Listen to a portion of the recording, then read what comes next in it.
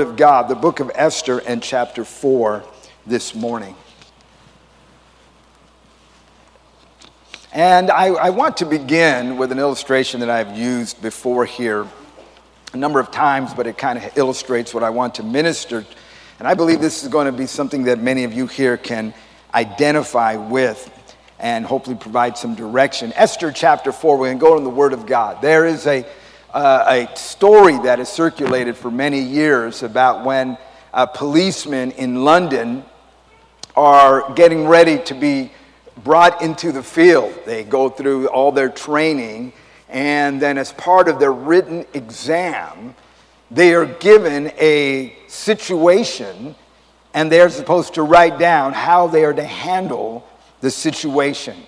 And so I went ahead and put it up so you can actually read along. It says this, it says, "You are on patrol when an explosion occurs on the next street. Upon investigation, you find a large hole in an overturned van lying nearby. Inside the van, there's a strong smell of alcohol. Both occupants, a man and a woman, are injured. You know he is an unlicensed driver and his passenger is the wife of your inspector. A motorist stops to offer assistance, and you recognize him as a felon wanted for armed robbery. Suddenly, another man runs out of a nearby house shouting that his wife is expecting a baby and that the shock of the explosion has sent her into labor. At that moment, you hear the screams coming from a nearby canal. It appears that a passerby had been blown into the water and cannot swim. Write down in a few words what you would do."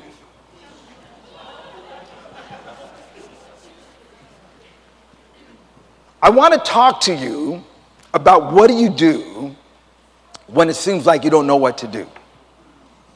When life hits you from so many different directions that you're there and you're wondering what to do. One officer wrote this, he said, "Remove uniform and mingle with crowd."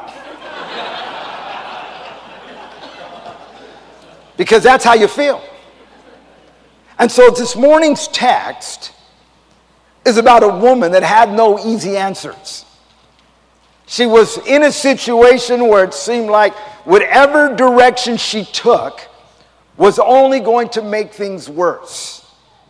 That there were so many circumstances that were going on in her life at that moment. It all came crashing down, if you will. And it was like, if I do this, this is going to happen. And if I do this, that's going to happen. I don't know what to do.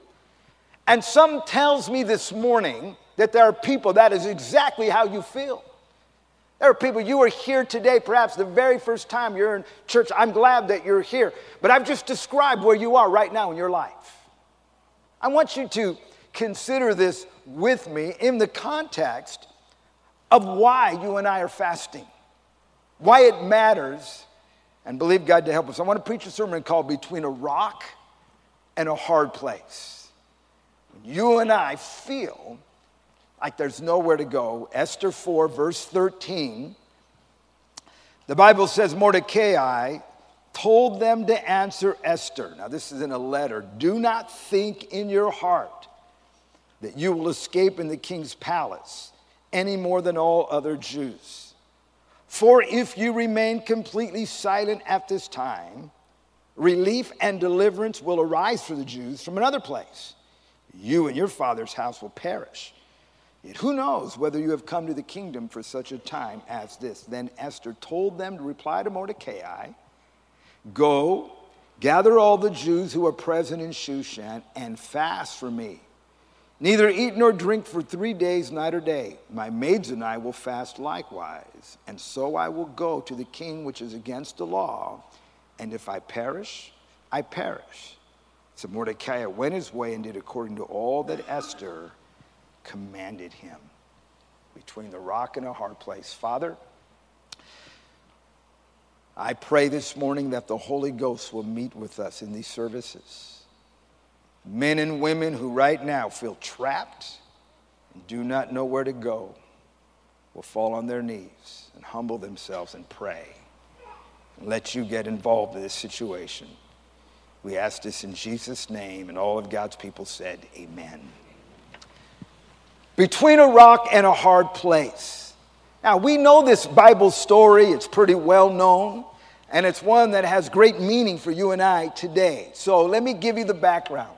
What has happened here is the Jews are at this time in exile. They were taken by the Babylonians, but over time Babylon was conquered by the Medo-Persian Empire, and it is at this time where we find this situation. A wicked man by the name of Haman, kind of an Old Testament Hitler, a man who hates Jews with a passion, has managed to get the ear of the king, and he has persuaded the king that the Jews are a threat to his kingdom and that the Jews should be slaughtered, that there should be a genocide of Jewish people. You think that the hatred for the Jews started in the 1930s. You need to know history. They hated the Jews and they wanted to have all of them killed. And the Bible says that the king has given ear to this man, and the king takes off his ring and gives Haman the authority to order this genocide. What happens is there's a Jewish man named Mordecai who is in the king's court, and he discovers this plot. And as he discovers this plot, he knows he only has one way of intercepting this before it happens, and that is that his niece is a woman named Esther, who happens to be the queen of the kingdom. The truth is she's one of many queens, but she is one of the queens of the king, the wife of the king. And not only that, she is a Jewish girl, and the king doesn't know that she's Jewish. He doesn't know it. This girl is a Cinderella story. She was an orphan, and the king, having banished one of his wives, went looking for one, held some sort of contest, ordered up all the girls that he thought might be desirable to come before him. And this little orphan girl is chosen, and she goes from a life of desperation to now living in the palace, being in the palace. Her uncle Mordecai, who has raised her, is allowed in the king's court. And now the king, or Mordecai, has come to Esther and said, Esther, you know what, dear? You're going to have to speak up. You are going to have to say something. This is coming down. They are about to kill our people, and you are the only one who may have access to the queen. And in verse 14, he ramps up the pressure with the words, if you remain completely silent at this time, relief and deliverance will arise through the Jews from another place, but you and your father's house will perish. And he says something to her. He's saying, Esther, if you don't speak up, we're all dead. If she goes to the king and first of all reveals that she's Jew, and not only that, in those days, a queen was not allowed to speak to the king without his permission. Some of you guys are like, really? That's not a bad doctrine. But you were not allowed, and it was actually punishable by death for a woman to simply barge in and speak her mind to the king. And so he basically says, if you don't do it, you're dead, but if you do it, you'll probably be dead too. There's no right answer. There's no easy way out. Esther is between the rock and the hard place. It is where there are no good options in life. That whatever step you take seems to be more dangerous. And when you read the Bible, you find that this happens from time to time. The Bible tells us the classic story of the Jews when they are pursued by the Egyptians and they're chased to the Red Sea. And there they are between the rock and the hard place. There's the Red Sea. They cannot get across it. It's 20 miles across. And here comes Pharaoh's army raging to attack them, and there's just nowhere to go.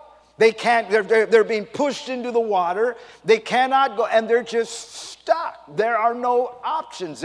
There's no easy answer. The Bible tells us in Psalms 142, David, when he's running from King Saul, he writes these words, in the way in which I walk, they have secretly set a snare for me. Look on my right hand and see. For there's no one who acknowledged me. Refuge has failed me. The Message translation says it this way: I'm up against it with no exit. I'm stuck. I have nowhere to go. Do you get come to that point where, I can't do this? This will happen. If I try, this will happen. I'm stuck. There's no exit. The Bible tells us about Paul when he went to Asia. He listened to his words when he describes going to Asia. He says, we do not want you to be ignorant, brethren, for our trouble which came to us in Asia, that we were burdened beyond measure above strength, so that we despaired even of life. He's being honest. He said, listen, if you think ministry is easy, if you think, I wouldn't mind doing that. That doesn't sound too hard. Listen to the words of the apostle. He's saying, hey, you know what? We didn't know what to do here. We came to the point where we were beyond measure. In other words, we are stretched beyond our capacity. We came to the point where death seemed like the best option. Moses, David, Paul, they've all been there. They've all felt surrounded. I think that's why we read the Psalms, church. We read the Psalms because it shares our joys and our sorrows, and guess what? It also shares our anxieties. Psalms 18, verse 4, the pangs of death surrounded me, and the floods of ungodliness made me afraid. Psalms 22, which is actually a prophetic picture of the Lord Jesus. Listen to this one. For dogs have surrounded me. A band of evildoers has encompassed me. They pierced my hands and my feet. In other words, there are no options. You ever felt surrounded? Do you feel surrounded this morning? Dogs have surrounded me. When I was thinking about that verse, I thought about a story that comes from the book White Fang. Some of you Jack London readers are familiar with this story. And I reread the chapter yesterday where it describes this man who's up north, and he's in the middle of the wilderness. Not a good guy, but in the story, he becomes hunted by a pack of wolves. He loses his partners, his dogs are eaten, and he is all by himself. And this pack of wolves is after him. And so the only thing this man can do is light a fire. And by using that fire, he was able to hold the wolves at bay. At one point, he actually picked up coals and threw it on them. And the wolves are associating him with the pain of the flame and everything else. And this man is a very, very, he's a very good writer. And he just describes you're surrounded and there's a wolf pack. And you're all by yourself. And he has to keep this fire going in order to keep them at bay. And they're there and they're hungry. He describes one night where every one of them is howling, the wolves howl. And he's in the middle, and the only thing separating him is this fire, and the fire's starting to go out. There's nowhere to go. There's nowhere to run. You're surrounded. This is the words, the dogs have surrounded me. Can you imagine being in a place in life where it's like, I'm stuck? No answer. If I do this, it's going to blow up my face. I do that, it's going to be worse. And here's Esther. I'm stuck. Point 2. When in doubt, fast. Because this is Esther's response. You see, what you and I do matters. When you are feeling trapped, the worst thing you can do is lay down and die. The worst you can do is just simply surrender to your circumstance. Listen to her words. Then Esther told them to reply to Mordecai, go gather all the Jews who are present in Shushan and fast for me. Neither eat nor drink for 3 days, night or day. My maids and I will fast likewise. Esther does the only thing that Esther can do. You know what I can do? I can begin to pray and fast. And I submit to you this morning, church, this should be the default of the believer when you and I are in trouble. This should be the first thing we do, not the last thing we do. Our ability to deal with life ought to be, you know what? What am I going to do when I'm surrounded? What am I going to do when I'm trapped? Not, I'm going to try everything, and then when that doesn't work, then I will fast. No, in her mind, you know what it's time to do? It's time to fast. Think for a minute about Jehoshaphat. The Bible says when he discovered he was surrounded, it says, then some came and told Jehoshaphat, saying, a great multitude is coming against you from beyond the sea. And Jehoshaphat feared and set himself to seek the Lord and proclaimed a fast throughout all Judah. This is how he handled it. This was his approach to dealing with the circumstances of life, particularly the overwhelming circumstances of life. I'm going to fast. I'm going to lay hold of God, and I'm going to begin to pray and seek God. Now, I want to give you 3 reasons this morning why I believe Esther chose to fast and why I think fasting should be the default of the believer, particularly in times of trouble. Number 1 is that fasting shows dependence. We believe in fasting that we become stronger by becoming weaker. By not eating and praying, you say, well, Pastor Ruby, my body is going to suffer. Well, some of us won't suffer too much, as my good friend talks about famine insurance, but this idea, well, how can I deal with life's problems if I don't feed my body? The believer believes this: when I begin to pray and fast, I actually become stronger. Let me say that again. When I pray and fast, I believe as a Christian who cares more about the inside than the outside, I actually become stronger. I don't become weaker. It is right here where things begin to take place inside of me. Fasting is absolutely an expression of humility. It is saying I am not placing any confidence in the flesh. Fasting reminds us of how much we need God and that we are not trusting our own strength. May I suggest to you this morning that in your own strength and ability, you have gotten yourself in this mess.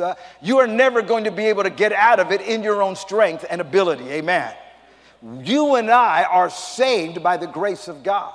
We are delivered by his power.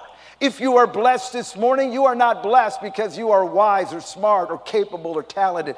You are blessed this morning by a wonderful, gracious, merciful God who said, I'm not going to give you what you deserve. I'm going to help you. And praying and fasting is reminding ourselves of our desperate need for God. And somehow Esther didn't say, hey, I'm going to figure this out. I'm a smart girl. Look how much I've accomplished in my life. It was, oh no, oh God, only you can help. We are totally dependent on you. Number 2, fasting is fighting back. Fasting was not passivity. Fasting is not a surrender to a circumstance. You and I are not Mahatma Gandhi. We are not, social justice warriors who are having hunger strikes to get our way. Well, not at all. No, we believe that when we pray and fast, we are entering into a spiritual arena. We are not doing this to get people to feel sorry for us. In fact, the Lord Jesus went as far as to say, when you fast, don't advertise your fasting so people can think how spiritual you are and feel sorry for you.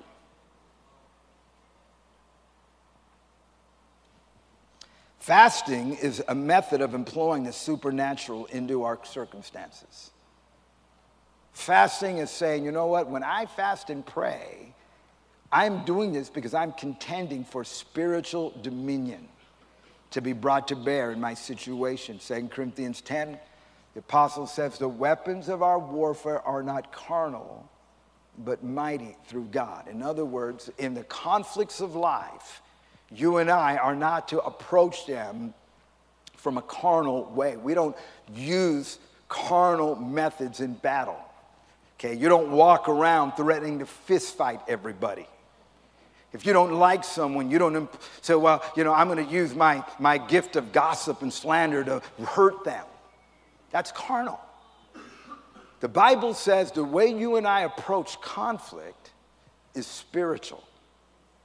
We begin to pray. And how do you access those spiritual weapons? You access them when you begin to pray and fast. You begin to operate in a spiritual arena.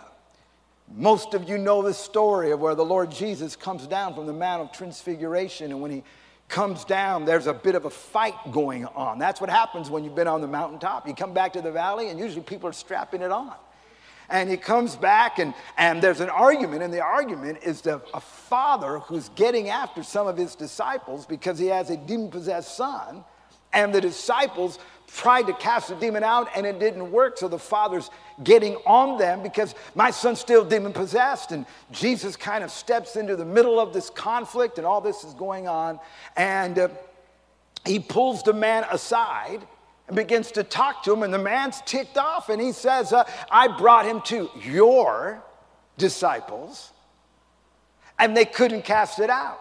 Kind of a left-handed shot at the Lord Jesus. How many know sometimes you can take a shot without advertising the shot? And so then Jesus simply looks at this man. Do you believe? All things are possible to those who believe.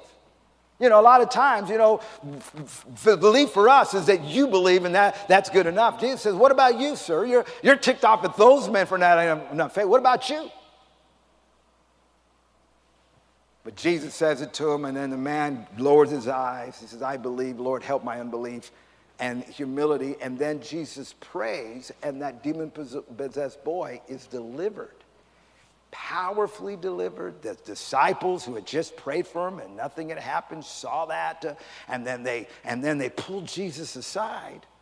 I mean, this man had just gone after them, challenged them, made them feel this small, that they didn't have any power, and now Jesus does it. And so these guys are having some questions, you know, how come? How come we prayed, nothing happened, you prayed, something happened? Listen to what Jesus said to him. He said, this kind does not go out except by prayer and fasting. What's he saying? He's saying that when you and I fast, we tap into a spiritual arena. It is right here we fight back. It is right here where you and I really deal with issues and problems. You might be surrounded by a pack of wolves this morning, and you're trying to figure out, well, I'm going to take out the gray one first, you're thinking about in a purely carnal approach how you're going to deal with your problems. And here the Bible says, no, this is really spiritual. How do I win? I begin to pray and fast and lay hold of God, because there are some things that are not going to respond any other way. That I am strong when I begin to enter into this arena and I begin to pray and fast. Mark my words, a very strong Christian. It's not someone who walks around with a t-shirt 3 sizes too small that says powered by Christ, or I can do all things through Christ, and all that nonsense. Find out who has a regular lifestyle of prayer and fasting. Number 3, I believe that Esther fasted because fasting is self-denial. I mean, let's call it what it is this morning. So I love to fast, right? And, So let's think about Esther's conflict here. Esther has more to lose than anybody else in this whole scenario, don't she? After all, even Mordecai says, you're over there in the palace, girl. You're hiding in the palace. He knows her as an orphan. He knows her. I don't believe that Esther is one of these vain little girls with the vain stage mothers who are constantly entering their daughters in beauty contests. It wasn't her choice. The king ordered, and they went around and just simply picked girls and made them go. But Esther came from nowhere. Now she's living in a palace. She has a court. She has maidens that are there for every beck and call. She is given a portion of the palace to live in, and he would bring her into his, whenever his bidding, he would bring her to him. And she's living in the lap of luxury. She is a poor, orphan Jewish girl in the kingdom of Persia, living in absolute luxury.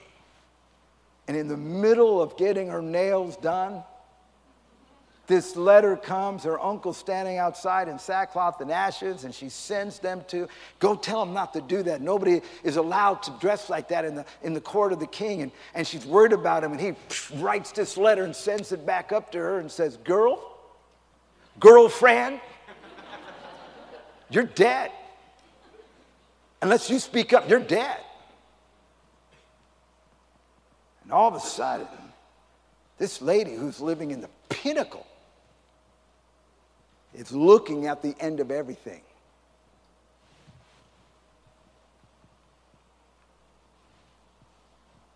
No, she could have said, I'll just tell them I'm not Jewish. I'm just going to tell them I'm not a Jew. Kill them all. She could, she didn't do that, thank God. Think about it. The very thing that God had supernaturally blessed her with, now to do his will, she has to jeopardize. I just said a mouthful. The very thing that God blessed her with, in order to be obedient to him, she now has to jeopardize. Sometimes we don't realize that. We all know that Abraham, waited until Isaac is born, and then as soon as Isaac gets old enough, Abraham has said, I want you to go and offer him up. We all know that story. The very thing he prayed for, God gave to him, and then God said, I want you now to sacrifice it. And we read this. So here's Esther. She's now the queen, and she has all this.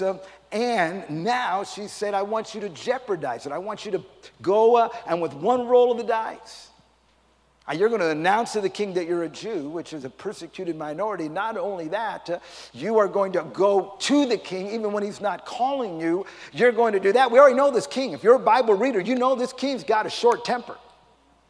I mean, his first wife, Vashti, simply said, I'm not going to parade around naked. I'm going to have a little bit of dignity, and I'm going to prance myself around in front of your friends. And he got rid of her. This is that king we're talking about. Now she's going to go and just come right into him. And are you serious? What do you do when I have to do something that my flesh doesn't want to do? What do I do when I got to do something that there's a part of me that doesn't want to do it? I fast.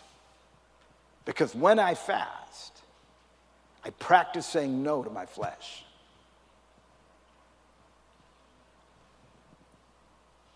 I mean, there are people here this morning, you're like, man, I'm ready for this fast.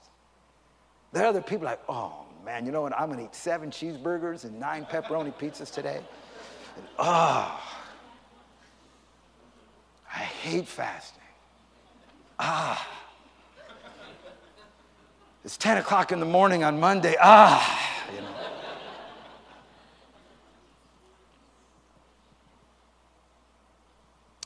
I got a word for you. You might want to write this one down. Fasting is not supposed to be easy.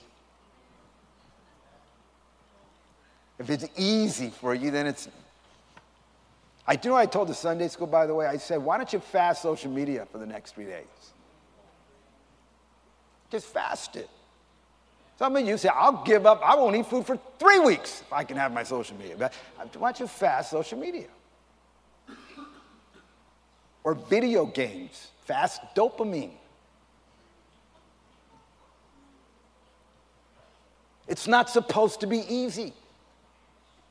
One of the revelations of fasting, particularly when you fast 3 days, is you realize how strong your flesh really is. You realize that the hunger pains and all that, and you get moody and angry and everything else, and you're upset all the time and all that stuff. What is that? That's your flesh crying out. The practice of saying no to my flesh is what in the end is going to save this girl. And she understands that I have to do this. I didn't get permission to say this, and so I don't know if I should. But somebody told me that the first time they were a new convert and we fasted, they were a new convert, and the first 3-day fast, they said, I didn't eat anything. I just had milkshakes the whole time. And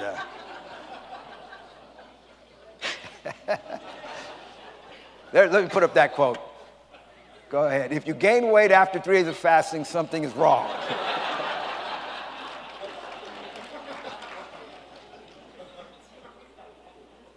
There's something very, very healthy about being able to say no to your flesh, about that understanding that there's self-denial. Jesus fasted 40 days, tempted by the devil. And the Bible says the devil tempted him 3 ways. He tempted him by his appetite. Turn the stones into bread. You're hungry. You have appetites. You have needs. Your physical body is demanding something of you, and Jesus wouldn't do it. He said that, a man does not live by bread alone, but by every word that proceeds out of the mouth of God. And Jesus would not give in to this appeal to the flesh. Just gratify, indulge, just go with whatever your desire to do. Because fasting teaches you self-denial.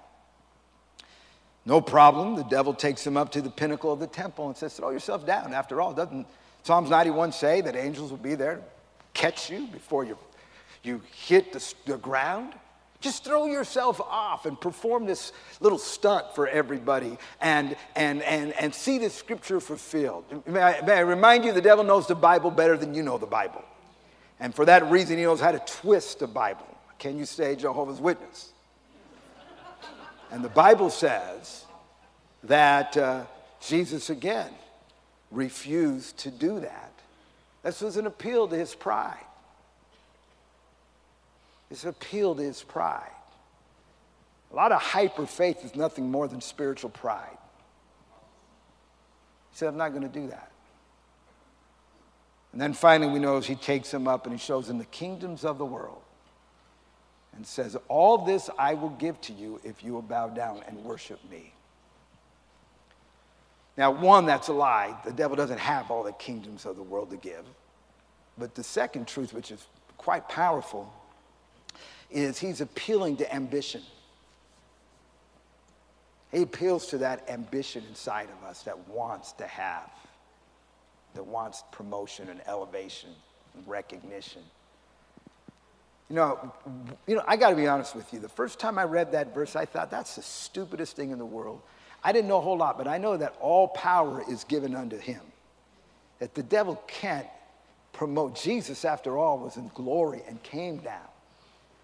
But it does show something about how the devil works, because he really does think that give a man, dangle ambition and promotion in front of him, and many men will throw everything away for that. They will sacrifice their principles and their convictions for it. But Jesus would not go for it. Fasting is self-denial. Fasting is saying, I resolve I'm not going to do it. Think about what Esther says here. She says the words, if I perish, I perish. She knows the end game. The end game is either I'm going to die because God is going to judge me for having put me in this position and me not obeying him, or I'm going to die because I'm going to take a step of faith and they're going to say off with their head. If I perish, I perish. She understands the end game. To her, the issue wasn't survival. The issue was the will of God. And she says, how do I get to that point where I can do that? I fast. And having fasted, I have developed the character to learn to do things that my flesh doesn't want to do. I learned and developed the character to sacrifice my way and my will because I pray and fast. Let me close then. We'll talk finally about breakfast. Amen. Some of you have been, or say, Pastor, I beat you to it. I've been thinking about that for a while. One of the questions that people ask is, when we have a 3-day fast, I always ask the question, what are we doing after the fast? And they're already, we're here Sunday, it's Sunday at 12:15, and you're already thinking about what you're going to eat Wednesday night. You're all right, well, I'll make the chicharrones, and you make the chalupas, and already got your menu. Let's remember something. Fasting is only the beginning. We are not fasting for the sake of fasting. Esther just didn't call a fast because it's like, well, that's what we do. We just fast. Esther fasted because there was something beyond the fast that had to be dealt with. something that had to be addressed. So let me stop and ask this question. What challenge is in front of you right now? What is going on in your life right now? For Esther, we said, Esther, dear, what's going on? Esther would have said, you know what's happening here is they're going to kill all my people. My husband doesn't know that I'm a Jew. If I go talk to him, he'll kill me. But if I don't go talk to him, God will kill me. And we knew what was in front of Esther. What's in front of you today? What situation specifically is going on in your life? Is it a family matter? Is it a marriage issue? Is it your children, your parents? Is it a sickness that's in front of you today that you don't know how to handle? Is it a financial crisis? Is it a relational breakdown? Perhaps it's a ministry issue. You're trying to get the mind of God and break through in some area of ministry and kingdom service. What's going on in your life? Because the story here is not just that Esther fasted, but what Esther did after she fasted. It's her ability to go from the fast forward. See, what we're going to do over the next few days is we're going to pray and for a lot of things. But one of the things that we're doing is we're praying about what we're going to do on Thursday. We're praying about what we're going to do after the fast. Are you with me, church? What step, what action do we have to take? What person do we need to talk to? What situation has to be addressed? What issue is God speaking to me about? And I am fasting towards something. Verse 16, I will fast likewise, and so I will go. In other words, Esther already knew what she needed to do. She needed to go speak to the king. She knew that. But she understood that it is in fasting I am coming to this point because I know what I must do. It's impossible this morning that you know what you must do. But to be able to do it, you got to fast. You have to take the action that is necessary. I was thinking about this and a couple of fasting stories in the Bible that I've been pondering that I wanted to mention in this sermon. I'm going to be getting ready to finish right now. The first one is in Acts 13. You don't have to turn there. It's a place we always turn. If you're here when we plant churches, we always turn there. We're about to lay hands on the couple. The church in Antioch, the Bible says that they were praying and fasting, and the Holy Spirit said, separate me, Paul and Barnabas, for the work that I'm going to send them to do. That it was praying and fasting generated a desire in that church to plant a worker. Remember what I'm saying. Praying and fasting doesn't exist just simply as some little Buddhist discipline. We pray and fast for a reason. And the Bible says as they prayed and fasted, this generated in them the impulse to plant churches. And they decided this church that's having revival must now send some of our people out somewhere else to preach the gospel. That's why we do what we do in our fellowship. It comes from Acts 13. Born of prayer and fasting. Then the other thing that's interesting is the Bible says that they took Paul and Barnabas and they prayed and fasted and sent them away. So the impulse to plant churches was born of prayer and fasting, and then after that, they've got these two brothers to send them, and guess what they did? They prayed and fasted again to send them out. You get a pattern there.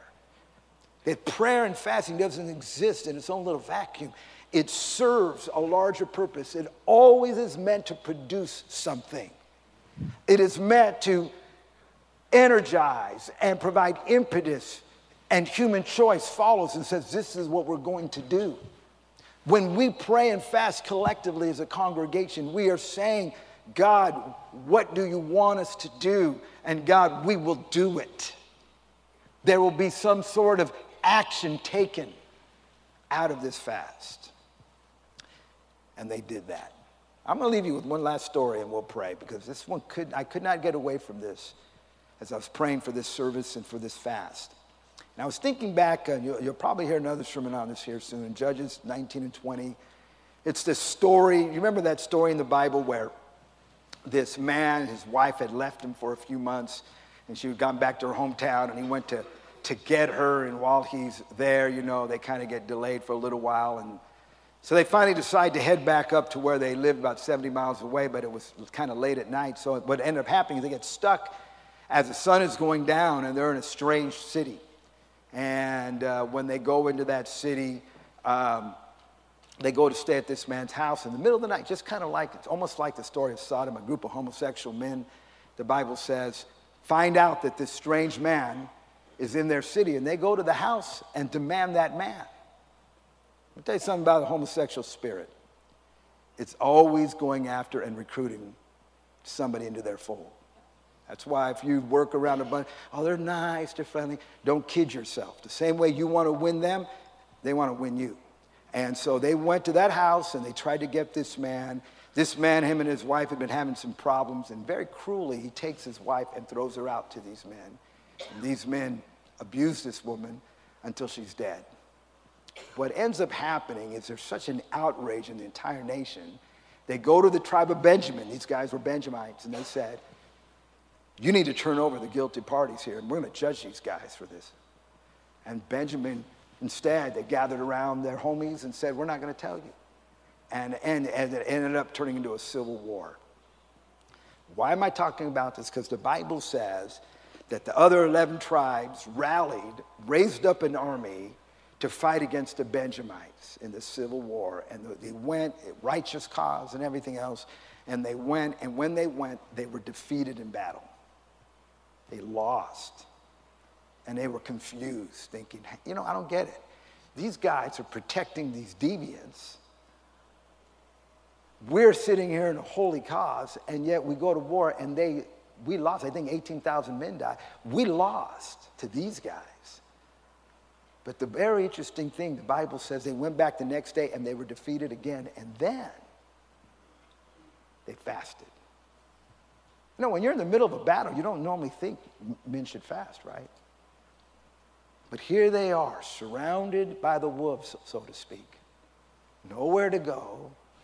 God, if we don't do this, if we walk away and allow this horrible sin to be permitted, no. But we keep going into battle and losing. Maybe this morning, as I finish this sermon, that's how you feel. Maybe Benjamin isn't out there. Maybe Benjamin isn't here. Maybe there's a side of your own personality, your own life, that's as wicked as those Benjamites. In other words, you're dealing with sin in your own life. And you feel like, I don't understand, God. I want to have victory, and I keep losing. The Bible says they fasted. They got before God, and they laid hold of God. The last thing you would think men of war would do in war. And God came down and God helped them.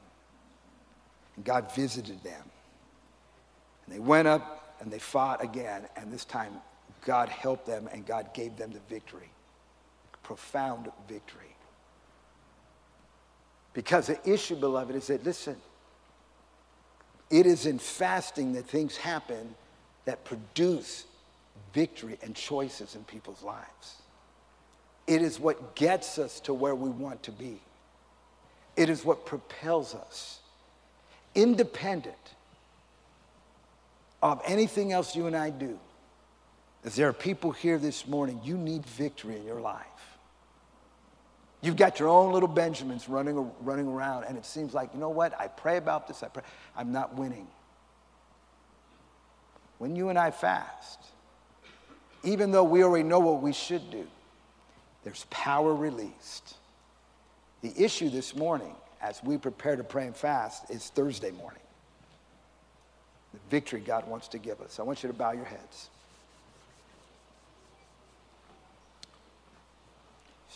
Straight sermon about prayer and fasting. Maybe you came to this church service and you're kind of trying to make heads or tails of everything that I'm preaching on. Let me say this to you. You could pray and fast and still go to hell. Praying and fasting doesn't make you right with God. It doesn't even get you any closer to God. The gospel story is that we're sinners, every last one of us. Doesn't matter if you're a religious sinner. Doesn't matter if you believe in God or don't. Doesn't matter what religion you are. We're all sinners. We're all in the same boat. And that boat is sinking. The gospel is that Jesus Christ, God's Son, lived a perfect, sinless life and then was taken by sinners and crucified on a cross. And when he died, the innocent one died for all the guilty ones. That's me and you. His blood was perfect and it was shed on that cross. And that blood this morning has the power to cleanse sin. It has the power to wash people on the inside. The Bible says that the blood of Jesus has power to purge a guilty conscience. Maybe you're here today and you're not right with God, and you're a sinner. I'm here to tell you that your sins can be forgiven. You can be washed away. I'm not asking you to join a church. I'm not asking you to pretend or act like you're a good person. I'm here to tell you that the blood of Jesus was shed for you, and your sins can be forgiven. Over the many years that I've pastored, I see lots of people say, well, I'm going to go to church because I have problems. And when they come and talk to me, the first thing I tell them is, you know where it starts? It starts when you get right with God. That's where it always starts, when you come and say, Lord, I am a sinner. I need forgiveness. And I repent. I turn from my sin. And from now on, I want to follow Christ. Trust him as my Lord and Savior. While our heads are bowed, say, Pastor Ruby, that is where I'm at right now. Feel surrounded. I need to get my heart right with God. I need forgiveness. And while our heads are bowed, if you want prayer, I'm going to ask you to do something right now, just to slip up your hand. And by holding your hand up, you're saying, Pastor, would you pray for me? I want to give my life to Christ today. I want Jesus Christ to forgive my sin, and I want to follow him. If that's you, while our heads are bowed, just slip up your hand and hold it there just for a minute. Heads are bowed, and you say, I need prayer. I'm not right with God. Slip up your hand all around this building. Pray for me, Pastor. I'm not right with God. I need Jesus right now in my life. Amen. All around this building, heads are bowed. Christians are praying. Lift up your hand. Just put it up high where I can see it. God bless you. Thank you. God bless this hand. Who else with an uplifted hand? Here's my hand. Pastor, would you pray for me? I need Jesus to come into my life. Slip up all around this building. Would you respond? Maybe you're backslidden. Maybe you walked with God at one time, but you went your own way, and God brought you here this morning. And his Holy Spirit's calling you back. And you say, Pastor, I need to get my heart right. Here's my hand. Lift it up all around this building. Pray for me. God bless you. Thank you. Who else? Hands have gone up. Are there others this morning? Lift up your hand all around this building. I want those that lifted your hand, if you'll just lift your head and look at me just for a minute. Lift your head and look at me. I want to pray for you. I want you to come. Brother, I want to pray for you. Come on. God's dealing with you. These are coming. Who else? Here's my hand. I need Jesus to come in my life. Would you pray for me? Lift up your hand all around this building while these are coming. Slip it up. God's dealing with you this morning. Thank God for the grace of God. God's here today. Anybody else? The Holy Spirit's dealing with you. We're going to stand right now. Let's all stand in this place.